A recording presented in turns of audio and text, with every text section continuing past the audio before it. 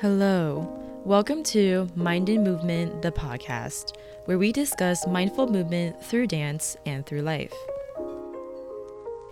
I am super excited for this week's episode. It is with Carlo Durang, and Carlo is somebody who really has impacted and changed my life for the better. So I'm really excited to share this because there's a lot of great insights.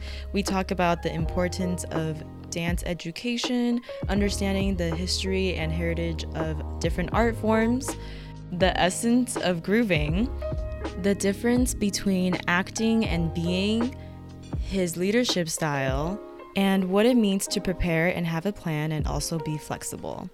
And also, this is the last episode of this season, so thank you so much for listening and stay tuned for the next season. Okay, hello, welcome to Mind and Movement, the podcast. Today we have Carlo Durang. I think the name speaks for itself, so I'm not even going to try to introduce you, just introduce yourself. Hi, I'm Carlo. I'm a dancer choreographer based out of San Diego, California. I direct teams like Choreo Cookies. I also direct the studio at Studio Effects and then also Grown Ups. And yeah, I teach drop-in classes in San Diego. And a lot of my work just revolves around choreography or even teaching and education within dance. So yeah. Yeah, I love that. Okay, I'm going to start with kind of the same question, but not really. Mm-hmm. I feel like a lot of people perceive you as a good dancer. Do you feel that way? And then like, what is your journey with dance?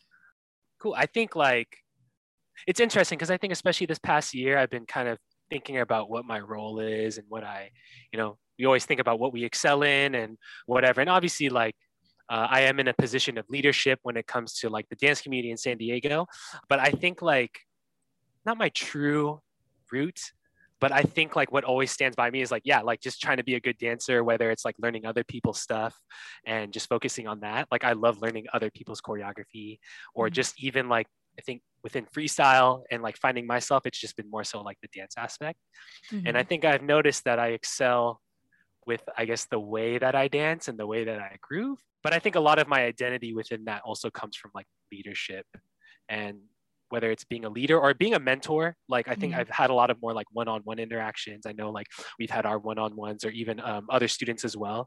And I feel like that's how people know me as well, is not just being a good dancer, but also like sharing the info that makes me a good dancer and trying to like give that to other people so they can kind of find their own version of what that is to themselves too.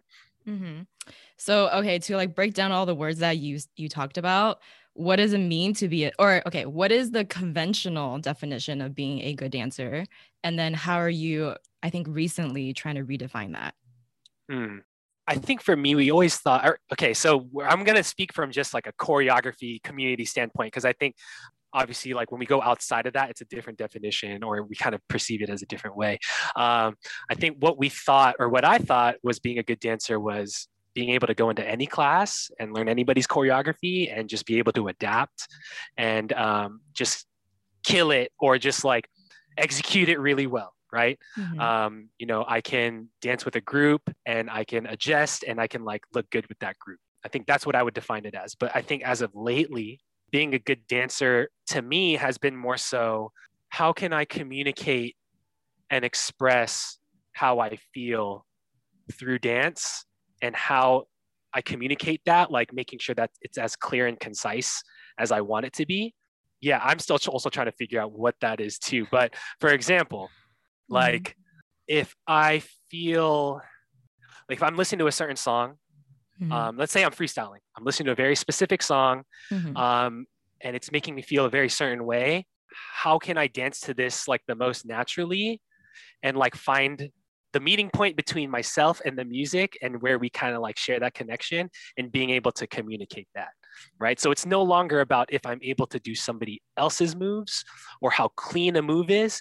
It's simply like, is my feeling and expressions being genuinely communicated and am I connecting with the music, right? And I think I almost compare it to like a language, like learning a new language or writing in English. Like the thoughts that I'm trying to communicate, am I able to jot this down clearly to whoever, whether it's the audience or even to myself when I'm dancing. And yeah, is what I'm consciously trying to do, is that what's actually happening? Mm-hmm. And I think to me, that's what being a good dancer is right now, is being very conscious of what I'm doing. Also being conscious of the languages that I'm using or the art forms that I'm using, and that I know enough vocab to be able to communicate what I'm trying to get at. So for example, like popping too, right? Mm-hmm. You know, we know Fresno, we know walkouts, we know, man, every time I talk about this stuff, like the words just like leave me. We know Fresno's, we know strutting, we know all these different things, right? But do we know how to communicate through just that one art form when that music comes on? Or are we just regurgitating choreography? And I think that's what I've been trying to figure out, is like, is this dance coming from within, or is it just muscle memory, not even really dancing to the music or really connecting with the music? So Mm-hmm. yeah. It's interesting because like I mean, we've talked about this as like dance as a language, but also like I've mentioned this kind of on the podcast with Kevin. Ooh. But I guess like what would you say, like there are certain aspects that's fundamental to a language, right? Like grammar, words, meaning. What would you Mhm. say is like the fundamentals of the language of dance? I think it's important that we need to recognize there's so many different art forms that are here. Like, even though like we think that it's okay, everything's up for grabs and we just put it all together and whatever. I think it's important to recognize that popping is its own language or its own art form aside from locking. It's not pop and lock, it's popping, locking. Mm-hmm. And let's say that if somebody was trying to be like, okay, I'm gonna take a little bit of popping, I'm gonna take a little bit of locking. And it's like, so if you were to try to speak just popping, like it would be a little bit incomplete and you would run out of stuff. And also like these are two different languages. It's almost like you're trying to speak with English and German. And like, you know what I'm saying? And you know, people can do that, or how people do like Spanish and English, like a little bit of both, and you can Yeah. still communicate the idea. But yeah, I think for me, the idea is like, I want to make sure that I know enough popping where I can just like understand the vocab and just speak popping, or also just speak locking or house. Even though these things can be combined to make something really cool, like I think it's really important to learn the languages as a separate thing first. And those are just, I think I'm just speaking on just the vocab, right? So like with house, right? Loose legs, three-way, sidewalk, the jack in the box, whatever, salsa step, heel toe, and understanding like these are very, you know, every art form has very specific things to it. Mm-hmm. And then after we learn the words, then we can start thinking about the cadence or our grammar or how we inflect our voice. Is it exclamation mark? How much more energy is an exclamation mark compared to a period or a comma? Or how we let things kind of like go through it. Maybe it's like an ellipses where it's like to be continued. But like that's the things that we put on top of the vocab that we already know, right? Like you can't just have textures without having words that we're putting on top of, if we're speaking like language wise. Like you're not going to put punctuation only when it's like we don't even have words in our sentence yet. You know what I'm saying? Yeah, that was mind blowing. Yeah. Like if you're just doing a bunch of stuff and it's just textures, like it's incomplete. But yeah, obviously I think this metaphor has its limits and has its mistakes as well. But that's just how I've been seeing dance, is understanding it like a language, and that each language has its own respective, like we mix it later after we understand it, but making sure that's kind of our base in which we start putting our creativity and our style later. Mm-hmm. Yeah, I hope that answered your question. I don't That know. We did. kind of went off. No, that's okay. So this is a mindset that you've had recently. It's been the past few years. I've been really like, you know, obviously with the choreo community, I think it's very like just heavily reliant on choreography, and if we can pick up choreography and whatnot. And I think what the whole community is starting to understand is that, you know, these specific art forms need more respect from us. Yes. It's not just bits and pieces, and you can't just, I think I take like some competitions, right, that required us to show off these art forms. You know, people would just Fresno for an 8 count and then checklist, boom, that's popping, and then that's it. But it's like, yo, there's so much more to popping than just a Fresno. And also like there's so much more to popping than just doing it in choreography and just saying like, okay, boom, checked it off. You know what I mean? Like Mm-hmm. there's so much more to that. And I think there are people who like live and breathe this, and there's a lot more depth, but we're just not taking the time to find that. So I think it's been the past few years that like, you know, I fell in love with popping and really like have been resonating with it and just trying to learn as much as I could and talking to other people and just not being afraid to like get down with other people and show that side of me. And then now understanding that like, hey, that mindset also has to be applied to, you know, if you're going to be into another art form, whether it's hip hop, and respecting hip hop rather than, oh, you don't want us to call it hip hop? All right, we'll call it something else. Nah, instead of calling it something else, let's just be more about it. You know what I mean? Because I've had Yeah. conversations with different freestylers who are like, you don't have to call it something new. Yeah. And I'm like, yeah, what the fuck? Where'd that come? Why did, you know, maybe because we felt like that, you know, but yeah, let's just be more about it. And Yeah. I think remembering too, like also like what a lot of my learning comes from what I observe within the studio. The thing with that too is that some of these things that we try to implement, you don't see the effect until like years or a year or two later, right? Mm-hmm. So I think like after this community has kind of experienced what it's been experiencing with like urban dance or trying to provide a platform for like freestyle, like after now we're seeing like, okay, like how we're doing this, like now we need to integrate it more because now we're seeing that it's being treated as more so an elective while Mm-hmm. people are seeing choreo as a main thing, you know? And now based off of that, like, okay, what changes do we need to make now? And I think like what we've been trying to do at the studio too is like kind of emphasizing, yo, choreography, like if you notice, like you could tell like this vocab is present. Mm-hmm. The teachers had to take the time to learn these forms. And the teachers who are really good or the choreographers who are really good don't just do choreo. And I think we've been trying to more so emphasize that and also emphasize that like, yo, if this is an art form that you resonate with more, because like for me, like I said earlier, like for some reason popping just really like spoke to me more than other art forms, right? Like why do I find myself wanting to pop more than maybe like wanting to pursue whacking? And I think it's important to understand that a lot of these art forms were birthed out of very specific social climates, right? So for example, like whacking came out of the liberation of LGBTQ folks. Mm-hmm. And that's why whacking really resonates with people who are trying to like liberate themselves and really be confident in being that standoutish, right? Mm-hmm. And I think each art form has its own little shtick of like, it speaks to people who speak this way, you know, because I see, you know, there's a lot of students at the studio right now who are starting to like, they see whacking and they resonate with it. And now it's like, okay, like, you know, like instead of being like, let's learn whacking choreography or learn from a teacher who kind of has those things, it's like, yo, like we need to provide a platform so that these kids can understand this language better. Mm-hmm. And yeah, I think at the end of the day, you know, I could talk about this with all the different art forms and all the different kids who resonate with different things. But I think, you know, I grew up in a studio was heavily choreography, even though my teachers, they did dance and they did, you know, we did do the background of hip hop and we had to learn the history and all that stuff. But now how can we provide a platform for the youth so that they can, you know, the choreo community, whether we stop it or not, like people are going to keep doing this.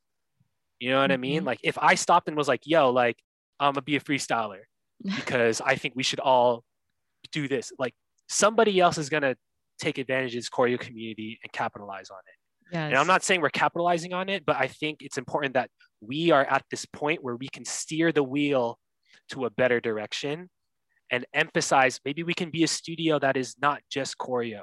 It's just you come here, you got free like battle heads up in here teaching classes, you got choreographers teaching classes, and like whichever one you resonate with, whether it's one or the other or both, you have that opportunity to like learn that. But also like us choreographers have to be held accountable to like, okay, like there's popping class here, so I got to get up in there.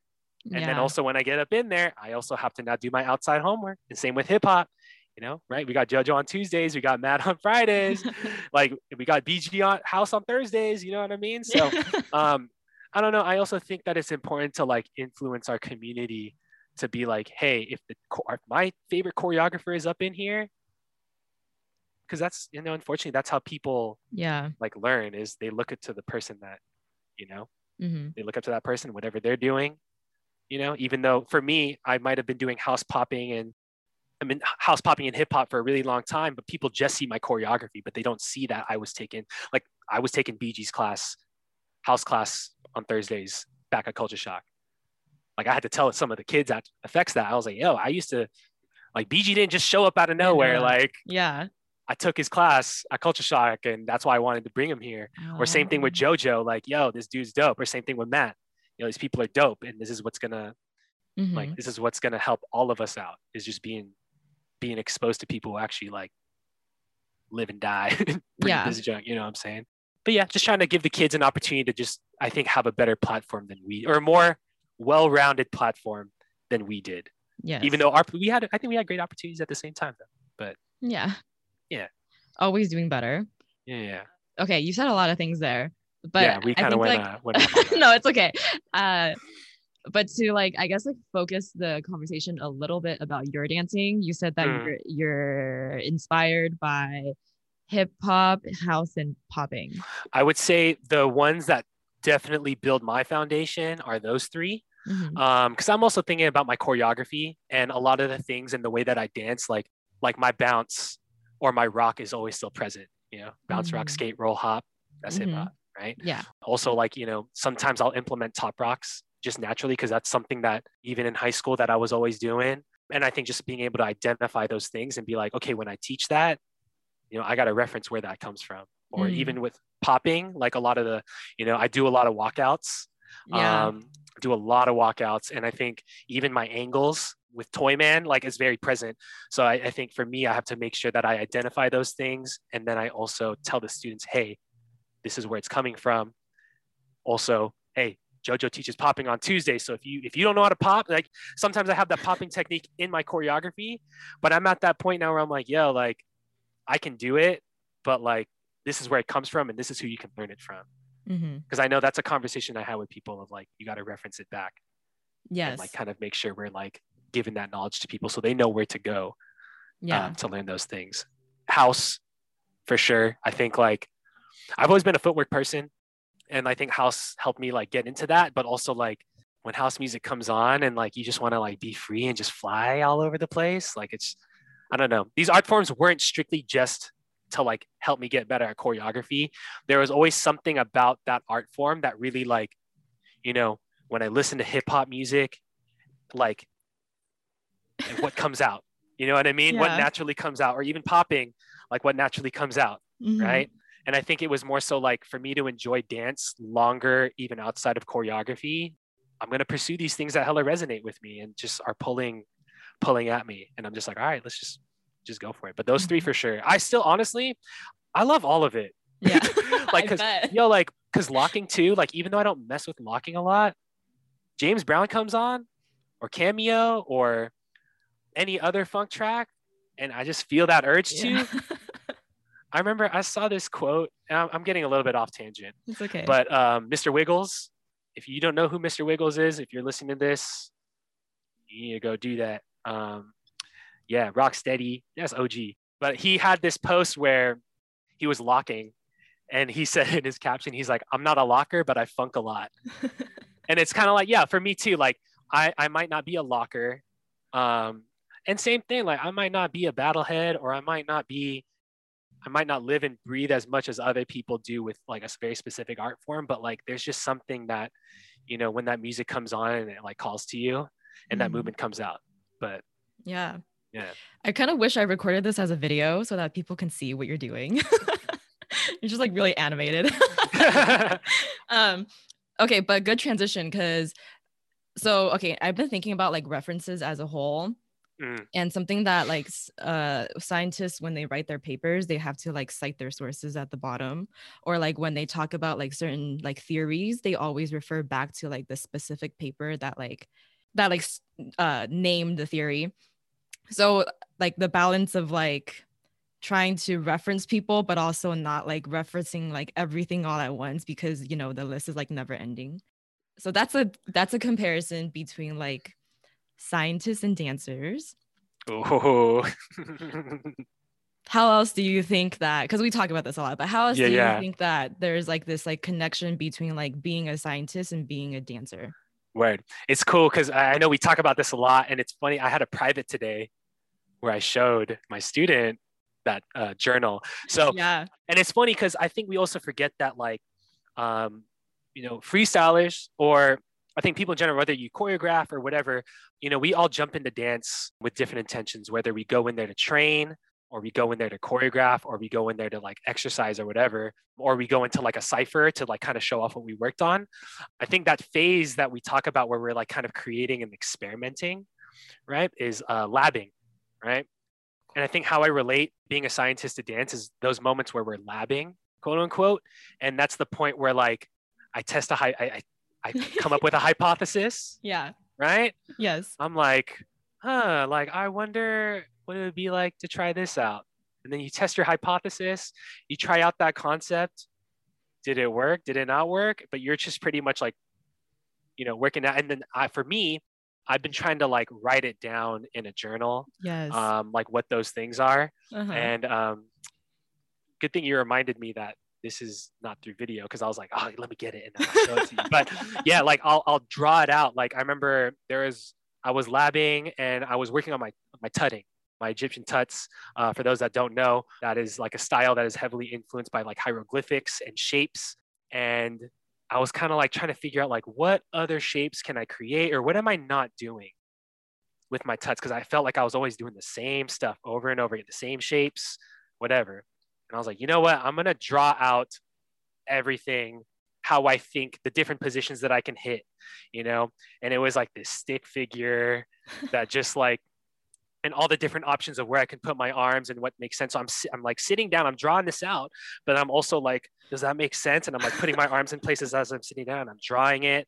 And then as I'm drawing it, I'm also like, oh, I wonder what like, this is a front view of what my arms look like. I wonder what this looks like if I drew like an above the head view type of thing. Oh, that means that not only am I trying to make shapes that are flat, two-dimensional, like I'm against a wall, but now I can think that my shapes can extend behind me or in front of me, almost like there's a 3D bubble that I can work with. But that's all coming from like just drawing this out and just thinking of it from different points of view.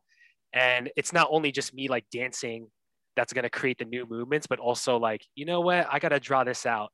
And I have to think of it I have to look at myself from a different perspective, So That's yeah, wild. It just kind of helps me just take myself out of my own body and just kind of see it in a new light.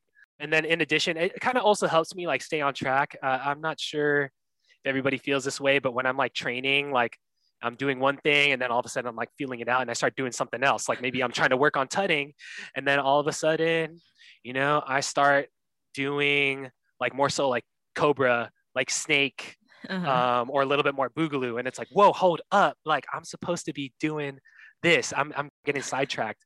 But when I write it out, it kind of helps me like, okay, this is what I'm supposed to be working on right now. This is my track right here. So even if I'm freestyling, I get off track, I look at my notebook, I'm like, oh crap. Like I'm supposed to be working on tutting. Okay, cool. And then I can also just start adding more notes on top of that. Like, okay, you can go off, but like tutting or whatever, but like maybe let's focus on textures if we're trying to like level up and whatever. So it's also not just a thing for me to track down new ideas, but also to help me stay on track, because I can definitely get monkey minded where like I'm just jumping from one thing to another. You know what I'm saying? But, yeah. I feel like that's still comparable to like being a scientist, like in like the research realm, where it's like, I think maybe people don't understand this about scientists and dancers, where it's like when you're actually running labs, you don't see all the papers that don't get published. There's like a lot of hypotheses that just like were there, and then you go and do the exploration phase and then you like discover that it doesn't work. And then you go and like build off of that body of research. You're like, well, I eliminated this part of it, so then I'm gonna go work on another part. So I think like even with dancing and like social media, kind of like we always see dancers put out the pieces that they worked on and labbed on, but we don't see I don't want to say like failures, but like the exploration part of it. No, you're right.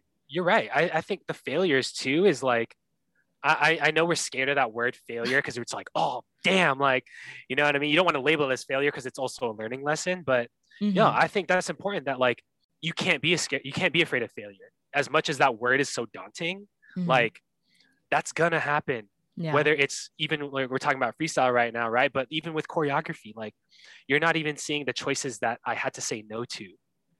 You just see the final product and you're learning it, but like you didn't see that like I was like trying out another move 50 million times before I even got to this one move that actually works. You know what I mean? And Yeah. yeah, I think people just can't be afraid of failure because yeah, like social media makes us feel like, oh man, like everybody's at this point already. Yeah. Damn. But yeah. Yeah. I was listening to Brene Brown with Sarah Lewis, and one of the things that Sarah Lewis said was like, failure is just a return to blankness. Anyways, that's just a quote that people should know. Okay. Return of blankness.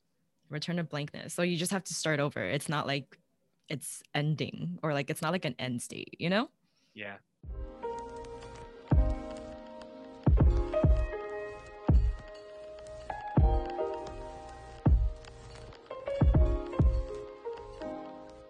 Moving a little bit more forward, I want to say that like most of these art forms do have like a bounce or a groove or a rock to them.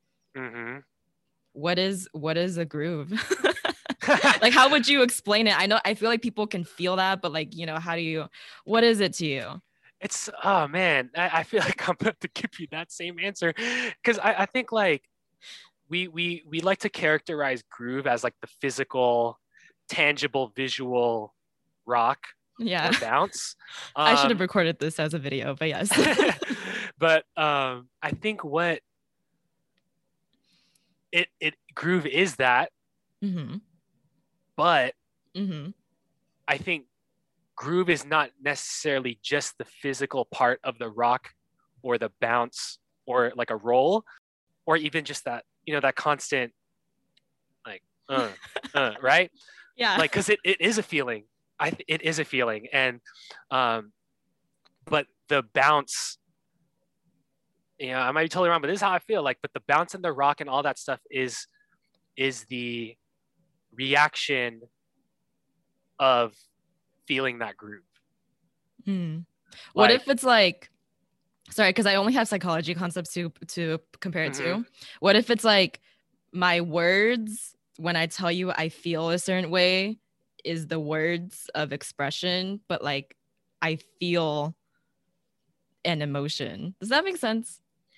I think what we're trying to say is like, because for some reason I'm starting to think of philosophy now. Okay. Like the intention behind it or the idea of it is more real than the physical part of it. I think it's the idea, like eidos, right? So the idea of a cup is more real.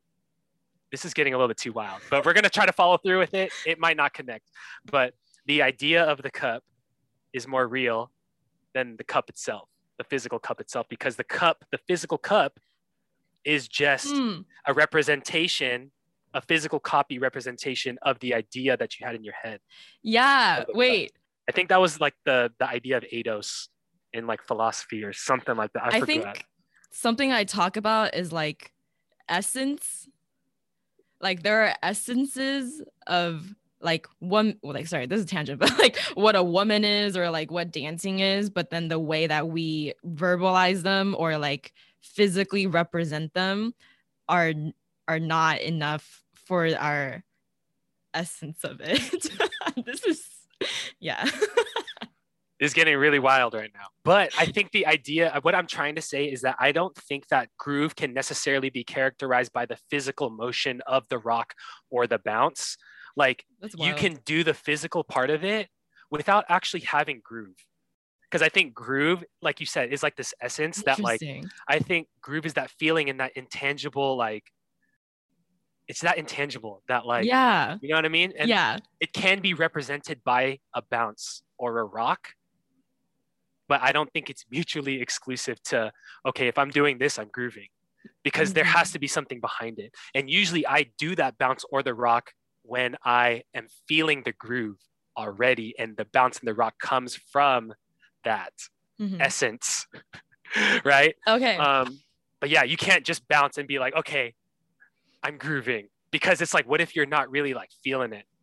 You know what I mean? Because that's what I've been trying to figure out too. Because people have been coming up to me and like, yo, like your groove is crazy. And I'm like, and you know, for me, like when I hear that, I've been trying to be like, yo, is that like my physical groove? Is that the physical aspect of me adding the bounce and the rock that's creating that? But then I remember I worked with a student very recently. Shout out to Miko. Hey. Yeah, shout out to Miko. I remember I asked him like, what are you trying to, why me specifically? Are you trying to work? Why are you trying to work with me specifically? Right. And he was like, there's like, you could tell you're having fun when you dance. And when I heard that, you know, obviously I wasn't like, I do have fun every time I dance, but it wasn't something that like I consciously do. Like, I need to make sure I have fun with dance. It's just something that it can't not be fun. You know what I mean? But I think that's why my groove, quote unquote, might be so good, is because I'm always having fun and I'm always finding like a reason to like enjoy the music, whether it's a super slow song or it's a little bit more upbeat. I think maybe my experience has allowed me to like find the fun and the way that I need to feel with that song. Because I might be a dancer, but like I love music, like in the shower, I'm singing, and or in the car, like I'm moving, I'm bouncing around, all that stuff, because I love music. And I think that's where the groove comes from, is my love for music and just enjoying the music in that moment. And I think that's why I say that groove cannot simply just be exclusively a physical thing. Yeah. Because like I've taught a lot of people, and I've been trying to teach them like, this is what I do. Like, this is how I bounce. This is how I rock. This is how I use my chest to like create that groove. But then it's also like, it's not a tangible physical thing that you can just like add on top.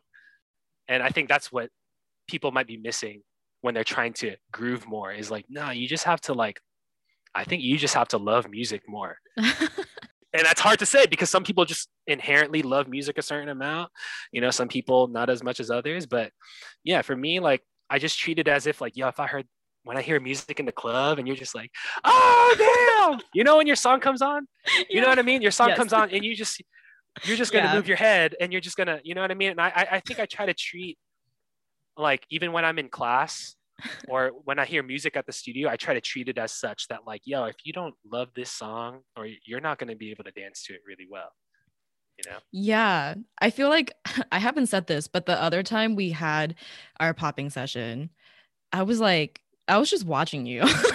And I was kind of just like, oh, like this guy, like he really like doesn't even know that he's doing what he's doing.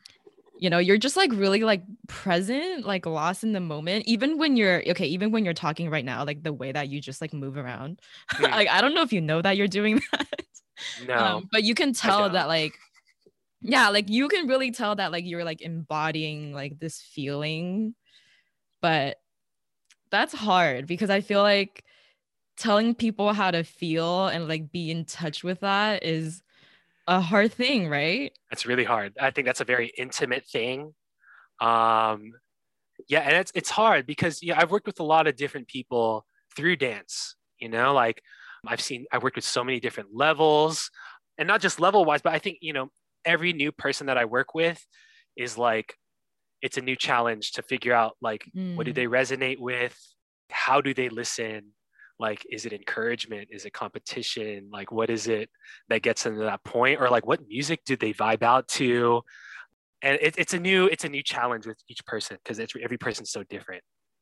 And I don't know, it's funny that you said that. Like, I do feel like throughout the past few years, actually, like, because I don't know, for me, when it comes to whether it's talking to people or dancing, or I mean, you see it at the studio, like when I just start striking up conversation with whoever and I just get lost in it.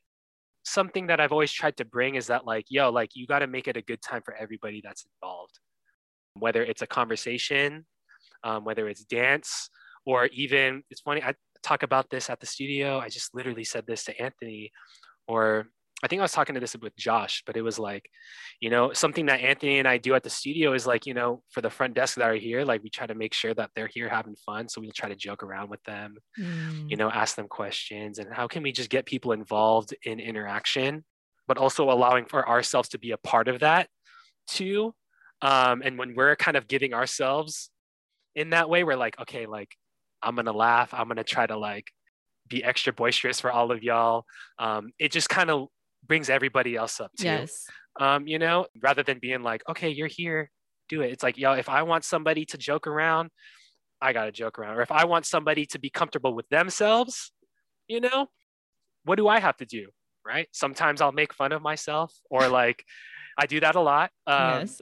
Or like being okay with like letting myself be silly in front of people. Cause I think people tend to think that I'm very serious and very like, especially because I am kind of like a director of the whole studio. They kind of see me as like, oh, Carlo, Yeah. like, sorry for taking your time. And I'm like, dude, like what? Like, like, dude, you could ask me anything. I don't care. Like, we can joke around. We could talk like normal people. You know what I mean? Like, I'm not anybody. And I think that mentality has just really allowed me to just be really present and really, I don't know, genuine with everybody that I work with. Yeah. Because I don't want anybody to feel like, oh, this person, not unapproachable, but like, oh, this person's like very hot shot, or, oh man, like I don't want to, I don't want to upset him, or I don't want to like, get up in his business. It's like, no, I'm just a normal ass person. Because people are like, oh, you're Carlo, you're famous. I'm like, bro, I could walk around Disneyland. Nobody knows who the hell I am. I could walk around UTC and nobody knows who I am. So stop with that. I just take a lot of class, and I've been doing this for a really long time. That's the only difference, is I've been doing what you're doing longer. That's it. I ain't a celebrity, but I think, I think just being genuine with other people and showing that energy. And I guess that does resonate within my dance as well, that just have fun. It's not this complicated thing where, all right, am I better than so-and-so? Or like, am I intricate enough? Or like, are my moves cool enough? Like, sometimes I'm like, man, like, is this still fun? Like, that's all that should really matter. You know what I mean? I mean, aside from the educational point of making sure we're passing down the right information and preserving the culture. But at the end of the day, yeah, like, am I bringing positive energy, and is everybody that's around me having as much fun as I am? Yeah. And am I providing that? Yeah, I think that's definitely where it comes from. But as you say it now, I'm kind of like, oh, I didn't realize. It's one of those like, I didn't even realize I was doing that until very recently. I feel like maybe it's not like complication that's the problem, but that like we spend too much time focusing on the things that that don't matter, right? Because I feel like it takes a certain amount of like complexity to understand the history and appreciation of the art form. Right? Okay. Anyways, this is a question on my mind and kind of like out there. Not really. Were you always like this? Like, like I guess like were you always weird? Just kidding. the difference between like being and acting. Like, do you ever feel like you're not just being?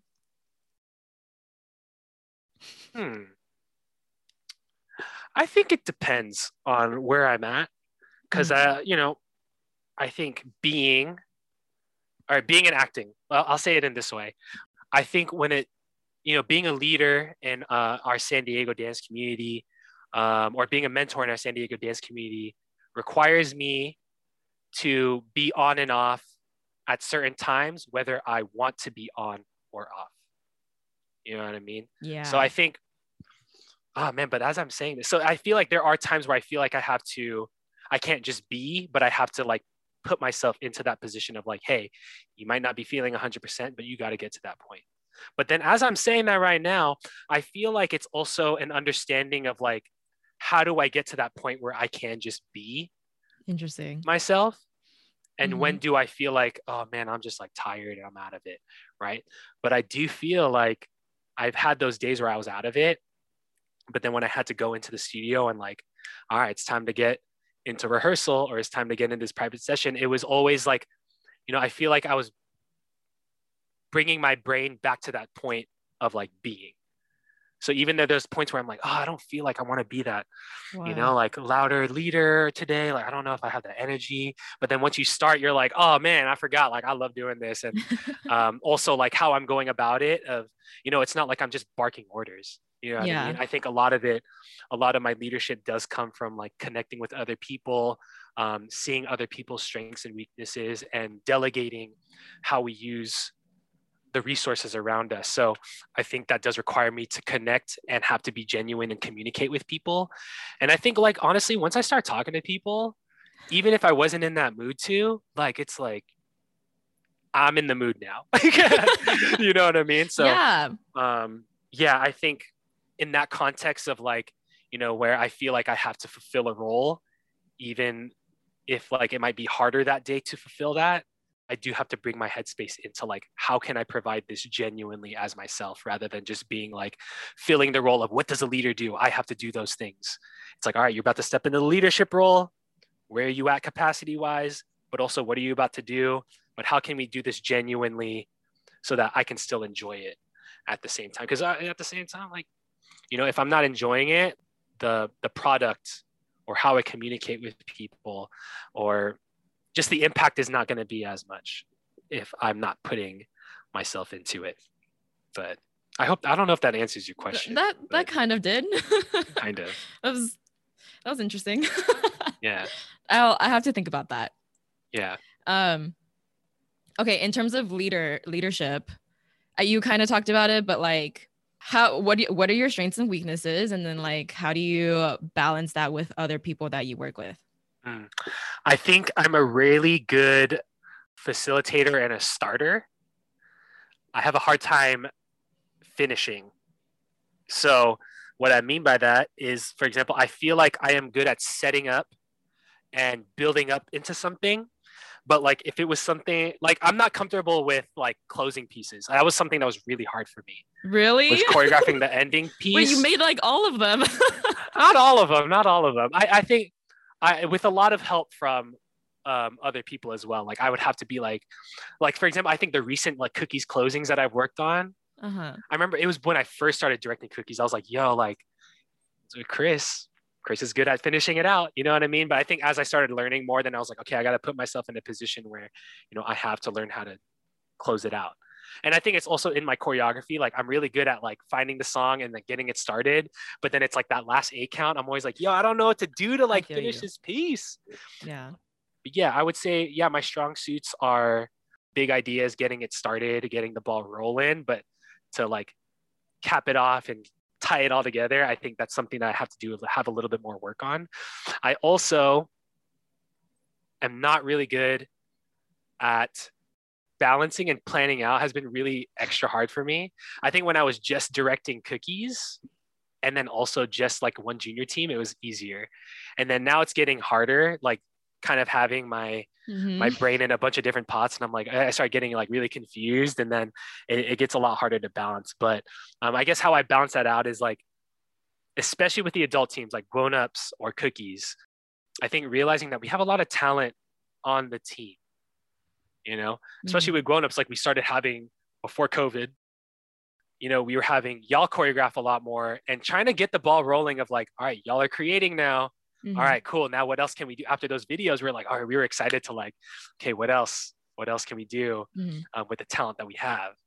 And COVID hit. But that's kind of the direction that I always want to go, is also empowering people to be like, yo, like you have what it takes, and this is what you need to do to get to that point of choreographing on stage or feeling confident in your movement or whatever. So I don't know. I think I'm really good at that as well, of like bringing other people up, just because I think I resonate with the underdog too, just because I feel like I was that underdog growing up. Like really? I was not that person that was like, I did not see myself as this, even though some people are like, no, I didn't see myself as the person that was like, born dancing and like, oh, this person is so good. Like this person's going to kill it. Like when I first started going to the studio and I was first on Cookies, people weren't like, this dude's going to be a director one day. I wasn't me. I was not the dude that spoke up at the end of rehearsal all the time. Wild. Anything. I didn't speak up until they asked me to be a director. And then it was like, okay, I got to get used to this. you know? Or even Oh. like choreography wise, I also feel like there were other candidates who were better at choreographing than I was at the time. But when I was chosen to be the next director, I felt like I had to like, oh man, like, all right, you got to learn all these things now. You know what I mean? And even though I wasn't born a choreographer, I think I'm a dancer first and a choreographer. I'm putting that out there. I'm a dancer first, choreographer second. What's the difference? I think that I am better at the way that I move and the way that I dance. But to conceptualize and put the moves together, that is something that I had to learn. While other people are like, can make a routine really easy. They just understand how to build it. They understand what moves go together, how to visually appeal and make things look good. But for me, I think I flourished off of being a dancer. Put the moves on me, I'm gonna make it look good somehow, and I'm gonna kill it. But then to make a routine, so to do a routine versus making a routine, I think I'm better at doing routines than I am at making routines. But I had to learn how to get better at making routines. But yeah, like I said earlier, I think like when I see people who like show the qualities, but then it's like they don't see it in themselves. I think those are the people that I really resonate with. And the fact that I can see that, and obviously you can see the people who have it for sure. Like that's hands down. But when you can see the people who don't see themselves as that, but you know that they can get to that point, those are the people that I like really resonate with and I really want to work with, because it's like, I don't know. I'm like I said, I'm one of those people that was made into, I think had to learn and be made into this. And if you want it bad enough and if you work hard at it, you don't have to worry about if you were born to do this or if you were naturally talented or if you were good at this when you were a young age. It's like, if you want it, you figure it out, you know?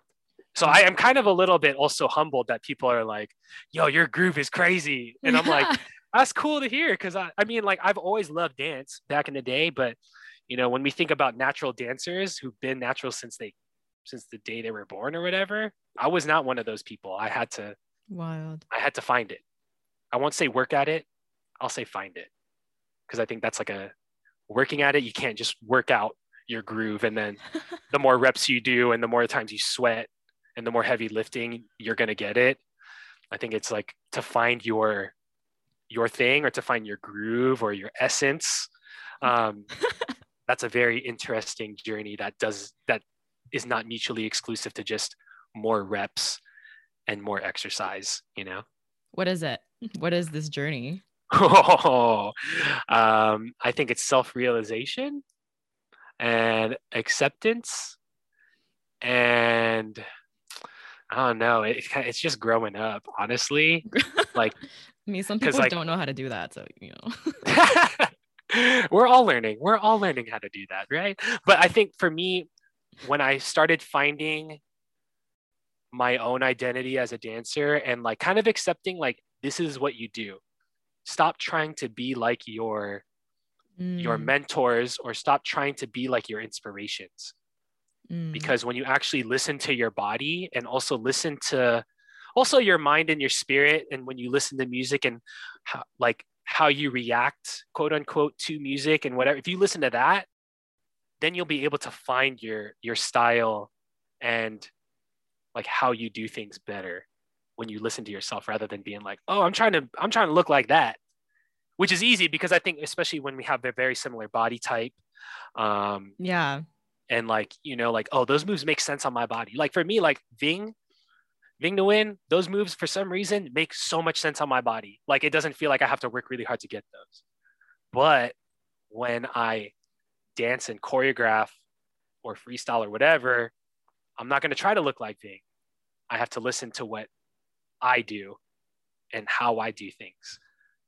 Because it's easy to be like, oh, I'm trying to fit this mannequin in my head. And that mannequin's probably going to look like one of your inspirations. And then what are you going to start doing? You're going to start trying to look like that. But yeah, I think me trying to do these art forms and like also just freestyle. And when I enjoy it, rather than being like, okay, I need to look like this. And even like if I was doing just a 2-step, like I have to listen to what my mind is telling me, or I have to listen to the music too? What's the music telling me to do? And then from there, that's kind of where I'm starting to find my groove or my style outside of who my inspirations are. But it's hard, honestly. Like I'm still trying to figure it out, you know, because sometimes you still regurgitate that muscle memory from your training in so-and-so's class, right? But it's a very, I don't know. I've been trying to take dance as a very like spiritual, like therapeutic experience where I'm trying to be like clear-minded and like it's a very different mindset than wait, you know how earlier you said like the expectation of the cup is like more real than the cup? Yeah. And something else I've been thinking about like with our minds and like our previous experiences is like we have a lot of noise in our mind, and like we become out of practice with our own voice. And anyways, okay, what if we just spend too much time like thinking that our image of ourselves is the image of somebody else, and we're not actually connecting with the image of ourselves. Okay. Boom. Yes. Damn, that really all tied back. Wow. Yes. Okay. 100%. It's crazy because I've been fortunate to have the opportunity to like teach choreography around the world, right? And it's crazy because you definitely see people like not just the way that they dance, but the way that they dress. And you're already like, I already know who you watch. I already know which choreographers you watch, which isn't bad. You know, poppers dress a certain way too. Hip hop heads dress a certain way. Lockers dress a certain way. They make it really known, like, this is what I'm doing. But people specific now, we're getting into people specific choreographers. Like, you can tell, like, when people dress like Rie. You know what I'm saying? Yeah. Like, or you can tell, like, when people dress like Lyle, or when people dress like Keone or whatever. And it's like, you know, it's not like the choreographers are forcing that. That's just kind of human nature. People kind of attach themselves to, you know, something, and then they're like down for it, you know? And I think that like people definitely get attached to that more than themselves. Like, I definitely think you hit that shit on the nail for sure. Sora Yang's merch makes me feel like I am sharing her essence.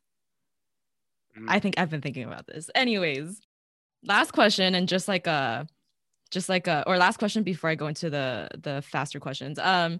So I'm somebody who tries to like over prepare for everything. And you have said in the past, I don't know if you remember this, but like failing to prepare is preparing to fail. So what is that? Like, what is preparing? How do I know when to not prepare anymore and just like do it? Or has your philosophy changed on that? Let me know.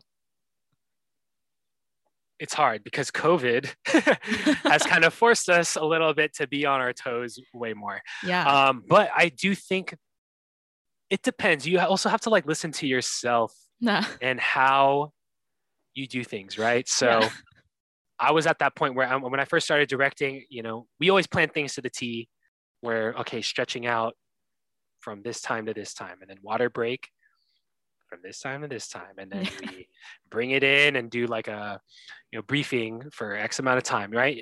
That's not going to change. I think that planning or blocking, let's say like blocking, right? You have your formation set.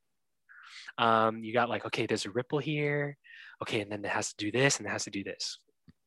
And I think for me personally, I've understood that like, especially with like blocking or just the overall vibe of rehearsal, like I'll make a plan, but I also have to understand that like, there are also things that change the plan up, or that there's variables that like you can't really account for all the time, right? So maybe it's, maybe for like blocking, for example, a little bit more clear cut, like these formations that you thought looked good on paper do not look good in person, right?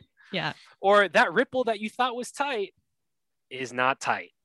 For me, I also not just had to plan out like, okay, I'm exactly going to do this, but I also had to understand when that blocking time comes, you know, I already know that things aren't going to work. So I have to have a plan A, B, and C, but also, because we're getting into like no over planning for when things don't work. But also I understand that I am a person that needs to see it, and that once I see it, then I can do things on the spot as well. But that's from experience after over time being like, okay, like I've planned for these things to happen. And over time I've realized like there's a lot of things I had to do on the spot, so my planning is different, I guess. It's not necessarily like, am I planning more? Am I planning less? But it's just like, all right, I know that how can I plan around being on the spot? Right. And kind of like working with that. Like what checkpoint am I trying to get at? Right. Or maybe I've done this with grownups, right? We're like, all right, we're going to do this block, but we're going to try to do more so like the general idea of the flow of the block. And then later we'll do the nitty gritty details later. Right. And I think for me, that's just something like over time, I've understood that like I need to see the general, and then it gets less and less blurry first, rather than building from the very bottom and then like building slowly and surely. You know what I mean? I think that it is always important to have a plan, even if you're one of those people that does it on the spot. Like if you're not setting checkpoints for yourself, realistic checkpoints, right? And I think that's something to understand. Like I want to finish this block like one day. It's like, I think we're at that point now where that's really hard, because we're trying different things. And we're also at this point where things just don't look the same on paper as they do when you look at it. And now also we're getting into this realm of more so recording videos rather than performing on stage. Things on stage do not look the same on camera, right? Right. Like the camera perspective is this cone that makes lines. Like when we do normal, like 2 lines and the spacing between lines, like it's so different when you see it on camera. So I think it's just like planning. I think over planning, you have to plan no matter what.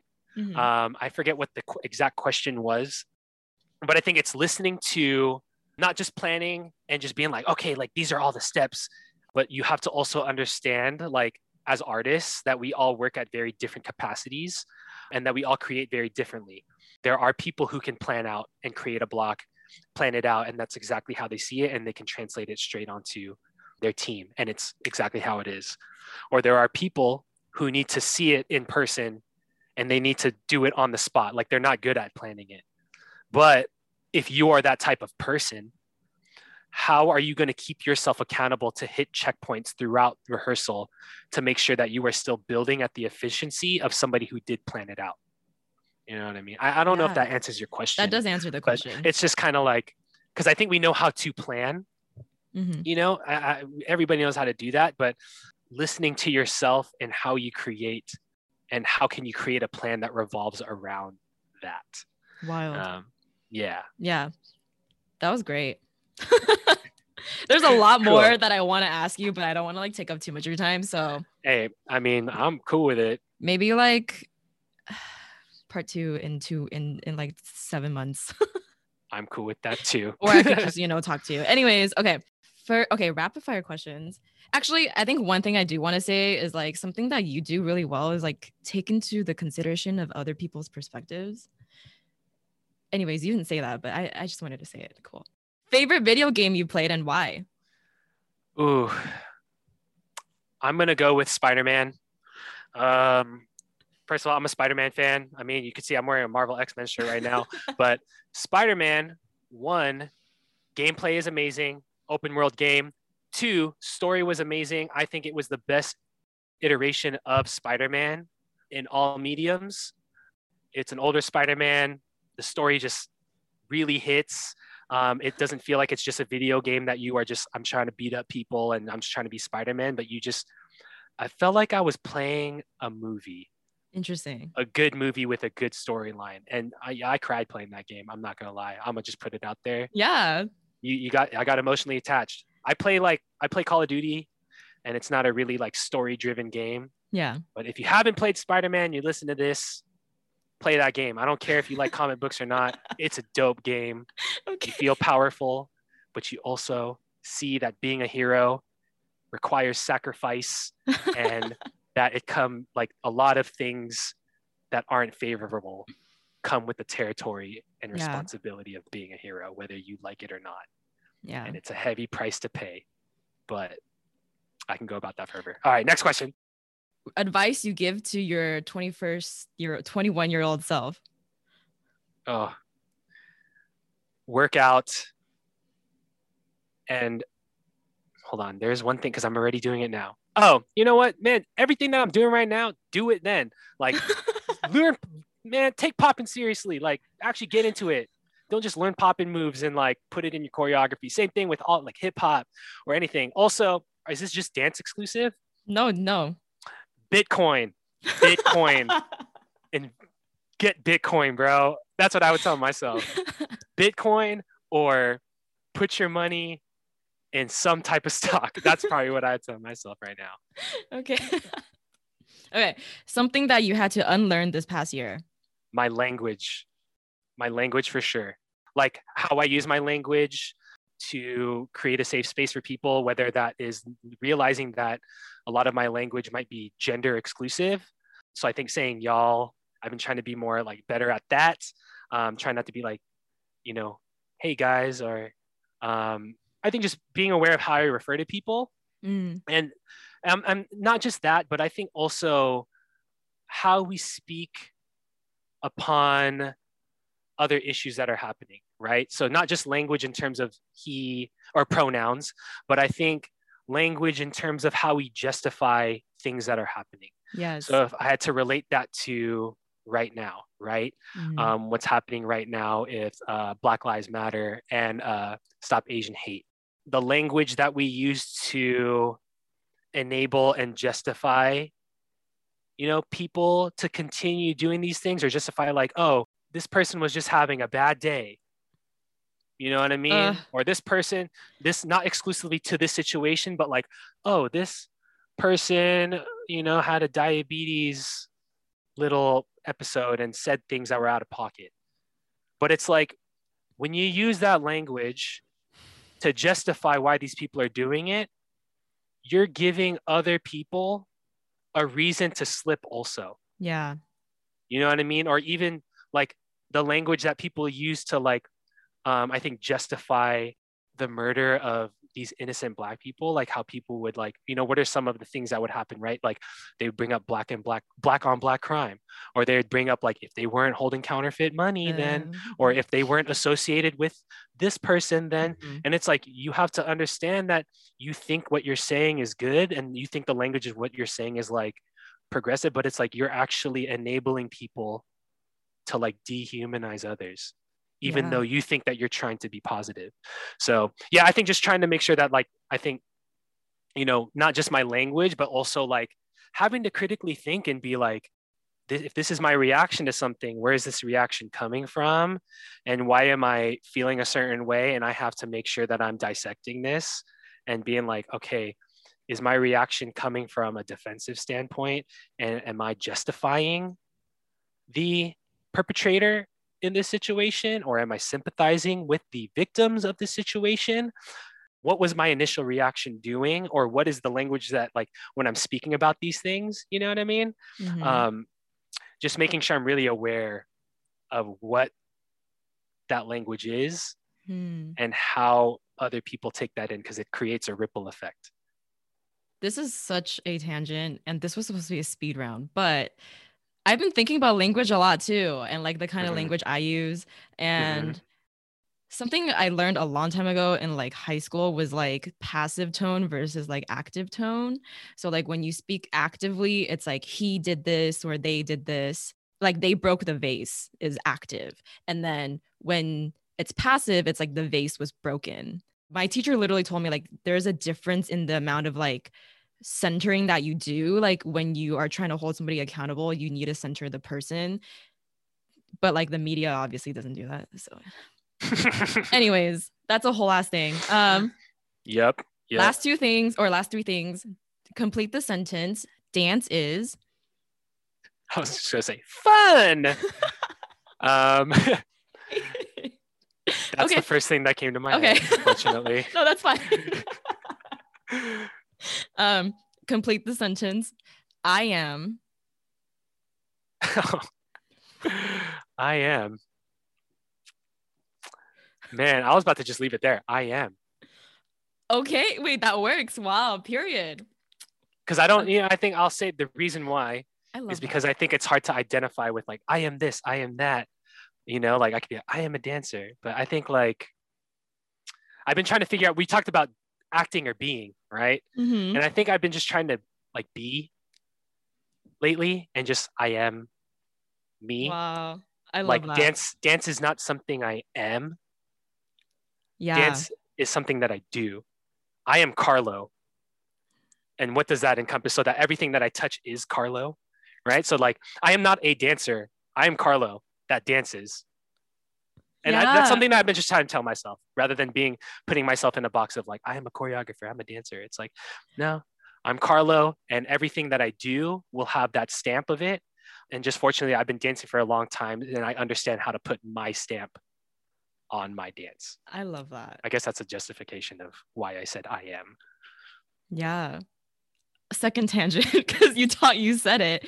There's this like also language wise, right? The amount of space you put in between you and what you do. And it's the same with like emotion. So like having great emotional intelligence is not saying I am anxious or I am angry. It's like I am noticing that I'm feeling anger. And so like the more space you put in between your words, the more space you're creating for yourself to feel. But like So do separate, you mean the proximity of those words I and anxious? Like like I am literally. anxious, but I am feeling kind of anxious? Okay, no. Literally it's like if you put in the amount of actions that you're doing. So you are not like so when what you're doing when you're recognizing an emotion is literally like feeling it and then also like noticing it. There's like this like cognitive like I Mm, label this as anxiety. And so it's mhm. like instead of like I am anxiety, then your whole being is anxiety versus like I Ah. am noticing that I'm feeling anxious. But Yes. the anxiousness is not you. It is just Yes. something you're feeling. Yeah. Ah, I like Yeah. that. You know what? So yeah, so like because I've been trying to find this like balance of like being in your emotions and then like not because I don't want to be like don't do that anyways. I'm almost done. Mm-hmm. Okay. Lastly, just wanted to raise awareness to an activism org that you want to promote or a cause that they're, doing. Yes. So it's crazy because I remember I had a totally different one lined up before today, Yeah. but I think like in light of, I logged into social media today and I was Yeah. like, oh man, I was seeing a lot more. It's been honestly tough to kind of like even Yeah. like look at a lot of the Asian hate that's going on. You know what I mean? Because you don't want to be like, hey, like stop all because like I don't know. You don't want to like be too transparent about it and then like, just be super emotional. But you know what? Today I was like, man, F this. Like, you know what? Like this does piss me off. Like this does Yeah. hella piss me off and whatever. Like, and look at how easy it is for, our Black brothers and sisters to like stand by us. You know what I mean? Like how easy it is for them to show up. And you know what? Like, man, I got to do better. And I think like I really wanted to do something a little bit more like woman led. I think my first one was like women of hip hop. But then I think like right now I'm looking at what I want to raise awareness of is AAPI women led specifically. So AAPI women led and hashtag I'm ready movement aims to strengthen the progressive political and social platforms of Asian and Pacific Islander communities in the US through the leadership of self-identified AAPI women and girls. Their Yes. goal is to challenge and help end the intersections of violence against and within their communities. They do this work in solidarity with other communities of color. And I think that's what's been really awesome lately of like seeing AAPI, but also seeing that they're like, yo, this is not just a fight within just Asian Americans, Pacific Islanders, but like we're all fighting the same fight. And if, we want to get somewhere, we can't do it just ourselves. Like, and I think, Black Lives Matter as well. Like, they've been like, it's like hand in hand, we're fighting the same fight. And I think too, like, obviously like, I think women have been obviously like getting more of the brunt of that oppression just in the history of America. So yeah, I Mhm. just wanted to kind of just bring light to not just AAPI, but also like the woman-led side of that. AAPI women-led and hashtag I'm ready movement. Just Wow. Wow. Honestly, I have no more words to say. I feel like this conversation could have gone on for like 2 hours. There were a lot of unfinished thoughts there and also a lot of great insights at the same time. I just feel like I walked away from that like with a new understanding of life. All right, I don't know if anybody listens to the end of this, so I'm just gonna leave it in here. I met Carlo in 2017, and that was the first time in my life that I saw what it meant to be instead of act. And it was the most liberating thing to ever see and to learn about. So thank you. And if you're a listener, I really appreciate it all. And hopefully I'll get season 2 out soon. And yeah, this has been really fun. Thank you so much for the space, and thank you for listening to me have these conversations with these wonderful people.